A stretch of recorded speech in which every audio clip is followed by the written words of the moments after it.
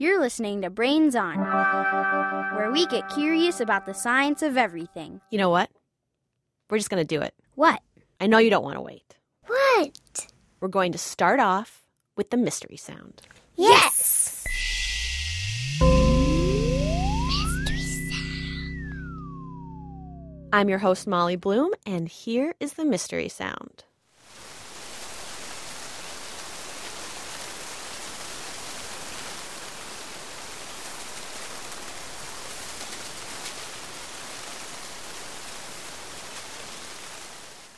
I have two co-hosts here with me today who are going to give us their best guesses.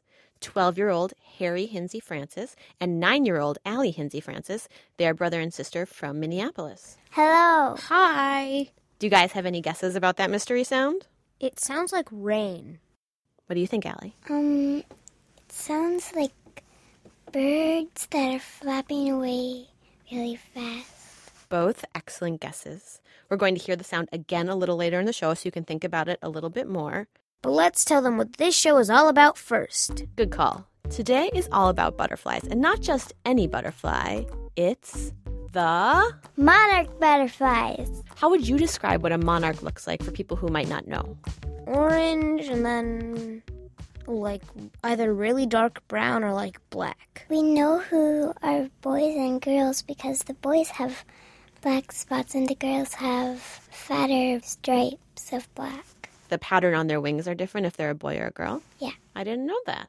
That's a good fact. So how do you know so much about monarchs? We just started raising them. So you raise monarchs at your house? Yes. Do you put them, how do you raise them? Outside, inside? We raise them inside so that like rain and stuff doesn't get to them. And we basically just put them in a fish tank with a bunch of leaves. I'm going to ask you some more questions about raising monarchs a little later. Okay. And the reason we're talking about monarchs today is that they're unique. They're the only butterfly to travel thousands of miles when the seasons change. They head south during fall. And in spring, they come back north. They don't have a car. Or an airplane ticket. And they don't hitch rides on the back of a motorcycle. They just have their two little wings. So how do they do it? How do they migrate thousands of miles? And why?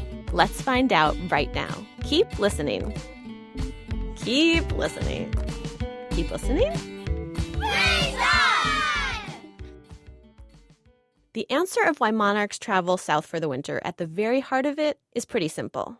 It's just too cold up north. It's the same reason some birds fly south for the winter. But the bigger question is, if monarchs need to travel south, why don't other insects like beetles or ants need to find a warmer home in the winter? To find out, we sent a Brains On reporter on a special assignment. It's cold here. Hey kid, your mic's on. We're live here. Oh, right. My name's Jack, and I'm here on a special assignment. Somewhere very cold to interview. What does that say? A beetle. A beetle? Cool. I love the beetles. Is it Ringo or is it Paul? Where is he? No. A beetle like a bug. Me, I'm a beetle. See? Oh, that kind of beetle. Hey there, little bug. What are you doing out here in the cold? And why aren't you wearing a jacket? It's freezing. Well, that's what I'm here to tell you about. I have a special way of keeping myself from freezing. What? Do you have, like, lots of body fat or something? Are you saying I look fat? No, I was just, Kidding. Of course I don't have body fat. I'm ectothermic. What am I thermic? Ectothermic. It means I don't really produce my own body heat. So insulating with fat wouldn't help me stay warm. I'm pretty much always the temperature of the environment around me. If it's hot out, I'm hot. If it's cold out, I'm cold. So then, like, why aren't you a bug icicle right now? It's so cold, even my fingers are icy. Look, I can see my breath. Hey, not my face. Oh, sorry. It's okay. I appreciate the attention. People don't think I'm that interesting. They don't even take the time to ask. But guess what? The reason I don't need a jacket or hot cocoa is that I have a type of antifreeze inside my body. Huh? Antifreeze? Yeah, imagine if I didn't have it. Ice crystals could form in my cells. Those cells would get destroyed, and that would be the end for me. So my body produces a protein that actually prevents water from turning to ice, even when it's below freezing outside. Antifreeze. Whoa, that's a really cool trick. It helps the fluid in my body stay liquid, even though outside my body, water is freezing. Lots of bugs do this to survive the winter. Other bugs can even control the way the liquid around their cells freezes to minimize damage. And then some bugs just burrow into the ground where it's warm and wait for the summer. Us bugs have all kinds of ways of surviving the cold winter. Huh, I guess that makes bugs pretty cool, right? Well, I thought it was funny. Besides, aren't you a beetle, not a cricket? I do impressions. Since I don't have antifreeze in my blood, I better get out of here and go someplace warm. This is Special Correspondent Jack, signing off. Was there anything in that skit that you found particularly interesting? I thought that it was interesting that they have antifreeze in their bodies. Do you wish you had antifreeze in your bodies? Yes. Well, considering that it's poisonous, no. Yeah, it's probably, our bodies probably don't have it for a reason, but it's cool that bugs can use it to survive the winter. Yeah. But monarchs don't have it, and that is why they need to go south. Brains on. So we've got the why taken care of. Now for the how. Not all monarchs migrate to the same place. Monarchs from the West Coast go to California, and some from the East Coast go to Florida. But many monarchs from Canada and the Midwest and even the eastern part of the country travel to Mexico. To the tops of some very specific mountains in central Mexico. For a monarch traveling from just outside our studios here in St. Paul, Minnesota, that's over 2,000 miles. We wanted to know, how do they do that? So we talked to a biologist, Karen Oberhauser. She's been studying monarchs for 30 years, and she's a professor at the University of Minnesota. How do they go to Mexico? Like, how do they find their way? Well, that is an excellent question. And I always like questions that we don't 100% know the answer to. So we know that the monarchs use the sun in the sky to know how to fly south. So if you imagine a map and it's morning, the butterflies need to keep the sun on their left in order to fly south, okay, because the sun comes up in the east, and if they keep the sun on their left, they'll fly south. And if it's noontime, they want to kind of head toward the sun, and if it's afternoon, they want to keep the sun on their right. Then they know how to fly south. And if it's not sunny, the sun is under clouds like it is today, they can still migrate, and what they do is they use the Earth's magnetic field, so they kind of have a compass in their body. But that doesn't completely answer your question, because if you were here in Minnesota and you wanted to get to a certain place in Mexico and all you knew was which way is south, you could not get to that certain place. You'd have to know that you were in Minnesota, and what if you were in Maine and you wanted to fly to that place in Mexico? Then you would have to fly a little bit west in order to get there. So that's what we don't know, is how the monarchs find that exact spot in Mexico. All we understand is how they know which way is south. It would kind of be like trying to get somewhere without a map, and all you have is a compass. So you really need the map and the compass, and we don't know about the map yet. So maybe somebody like you, who grows up and becomes a scientist, can figure that one out for us. What I think about what it could be is it's programmed into their like genetic code to know which way you need to go. That's probably the right answer. So we need to understand exactly what's programmed into their genetic code, how they actually sense the things in the outside world, because they can't learn, because the butterflies that migrated the last time have been dead a long time, so there aren't any butterflies around to show them the way. Like a lot of birds learn to migrate from their parents, like a lot, geese and things. They migrate with other birds who have already figured out the way. But butterflies have to just know how to do it, so it's got to be, just like you said, programmed into their genetic code. One idea that people have is they use landforms. They kind of have these genetic rules built into their brain, and it tells them, go south as far as you can until you hit the ocean and then turn left or turn west. That's one possibility. Or they could actually be able to sense where they are. It's possible they have the ability to sense that they're at this place in the United States, so they need to fly in this direction to get to Mexico. We don't really know what the rules are that they use. How long does it take for them to get down to Mexico? That is a good question. Nobody has ever tracked one monarch all the way to Mexico. We know that they start leaving here in kind of the middle of August, and right around the end of October is when they start arriving at the overwintering sites in Mexico.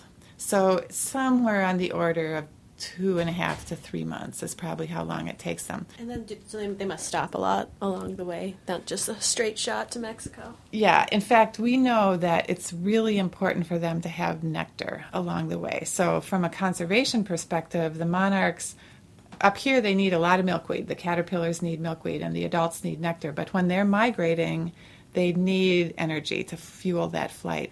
They need to store up a lot of energy. Because they have to stay alive all winter.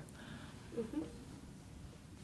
If we imagine, let's just think of a monarch right now. So the monarchs that we saw out in the garden this morning, those monarchs are on their way to Mexico. We're not sure where they started, probably a little bit north of here.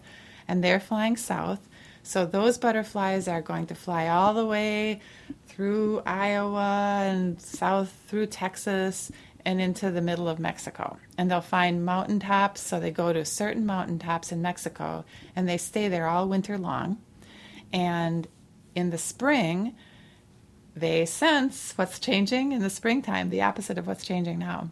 Mm-hmm. The days are getting longer. Yeah. Yep. So they sense that the days are getting longer, so in the springtime, they know that they should fly back north. So they fly north, and the very butterflies that we saw in our garden won't come all the way back to Minnesota. They'll get somewhere into Texas or maybe up into Oklahoma, and they'll lay eggs there. And then their eggs will hatch and become caterpillars and eat and eat and eat a lot of milkweed, and then they'll come up here. Okay, so they migrate south. The same butterflies come north. They lay eggs in the south, so her children will come back here and lay eggs. So the caterpillars that you see next spring will be the grandchildren of the ones that left here.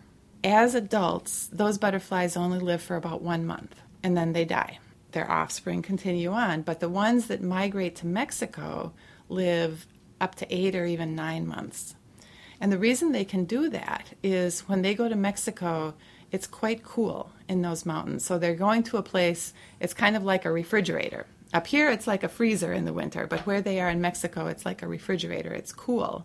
And they can stay alive longer because their whole metabolism, everything about their body just slows down. In the cooler down in the lab. Exactly. In fact, we often keep them all winter in our cooler, and we kind of make it like the conditions in Mexico. Cool. Yeah, it's very cool. And the other thing that lets them live longer is they're not mating and laying eggs. So when they start producing eggs, that kind of takes a lot out of their body. So it makes them get old faster and die. So the butterflies that migrate to Mexico wait until the next spring before they lay eggs, so they can live all through the winter. That's really cool. It is very cool. Today we're answering the question, how do monarchs travel thousands of miles? In past episodes, we've answered questions like, Is there life on other planets? And, can dinosaurs be brought back from extinction? We'd love to find answers to your questions. Send us your questions, big or small, and they may be answered on an upcoming episode. You can email them to us at brainson@npr.org. That's brainson, all one word, at m as in Minnesota, pr.org. I'm Molly Bloom. And I'm Harry Hensley Francis. And I'm Alessandra Hensley Francis. So Allie and Harry, as we were talking about earlier, you know a lot about monarchs firsthand because you've been raising them this year. What do caterpillars need to grow? They need food, and they need some place where they can be sheltered from the elements and predators. What kind of food do they eat? Monarchs eat milkweed, and they basically just eat whatever they were born on. And what's it like to watch them turn from a caterpillar into a butterfly? It's very cool, because, you can see them in their different stages. every instar you can see them growing. So explain what that is for people who don't know. The instar is basically their stages of growth. And it's like they'll be moving and eating, and then they'll stop. And that's them shedding their exoskeleton.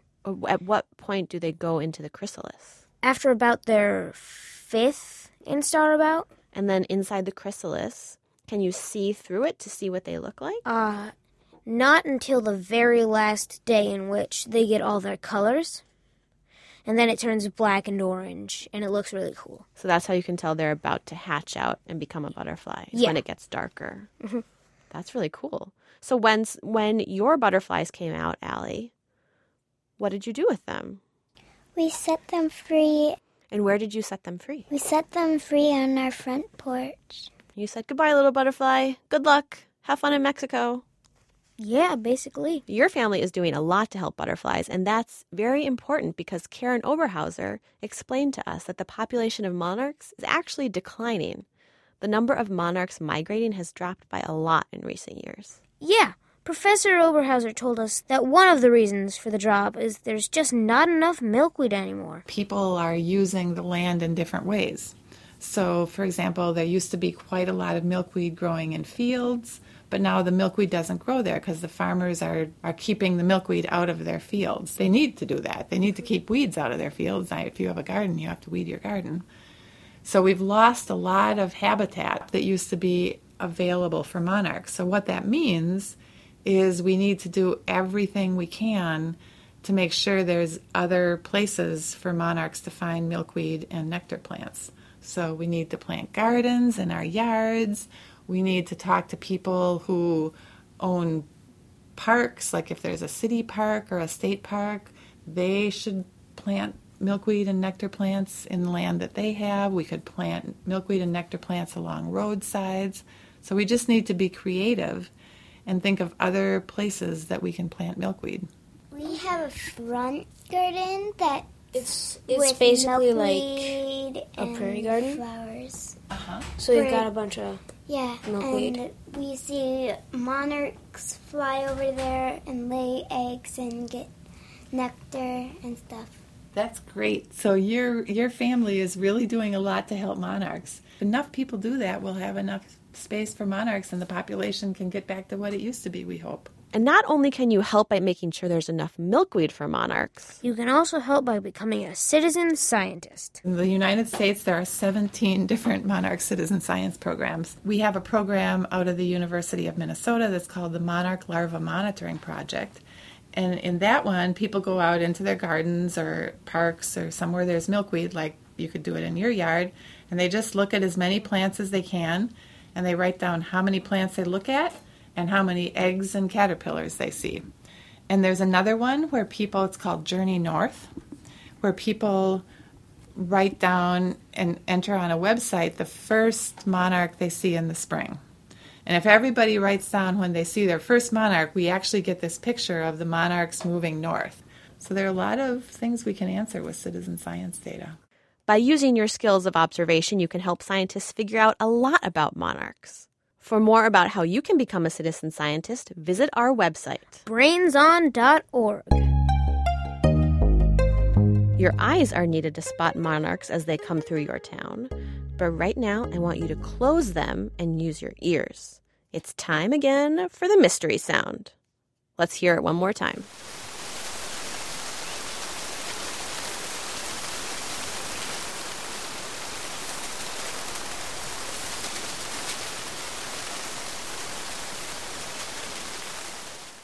Any new guesses since last time? Well, I'm pretty sure that it's rain, but it also might be the sound of a bunch of monarchs migrating. Here to reveal the answer is Peter Tilley. So that's the sound of butterflies flapping their wings in the sun. So you were right, Harry. Yay! My name is Peter Tilley. I'm the supervising sound editor for Flight of the Butterflies, the IMAX 3D film. Since Peter was recording the sound of the monarchs for a movie, he and his team did a little bit extra to enhance the sound. We actually had the butterflies landing on the microphones and very close to them. So that was one of the elements that we used And then we just used textures of other plants, other pieces of cloth, and so on. Peter and his team made the very cool IMAX movie Flight of the Butterflies, a 3D movie tracking the journey of monarchs from Canada all the way to Mexico. It's playing all around the country. You can find out where at flightofthebutterfly.com. In a couple weeks, we're going to have a mini-sode with a bonus mystery sound. It's another one from this movie, so tune in to find out what it is. We've got our answer. Butterflies need a fridge and not a freezer to survive the winter. So they head south. It takes the monarchs months to travel over 2,000 miles to Mexico. And to get there, They use their inner clocks. and compasses. But scientists still don't know exactly how they find their way to the mountains. We do know that we can help monarchs by planting milkweed and nectar plants to keep them going. And we can be citizen scientists. That's it for this episode of Brains On. If you like what you hear, you can subscribe to the podcast using your favorite app or review it on iTunes. You can also follow us on Twitter at brains_on. And you can like us on Facebook. And you can always send questions and virtual high fives by email to brainson@npr.org. Many thanks to Leela Higgins, Carl Stenoyan, Annie Gilbertson, and Jack and Sam Grotenstein. This episode was produced by Mark Sanchez, Sandon Totten, and Molly Bloom. Thanks for listening.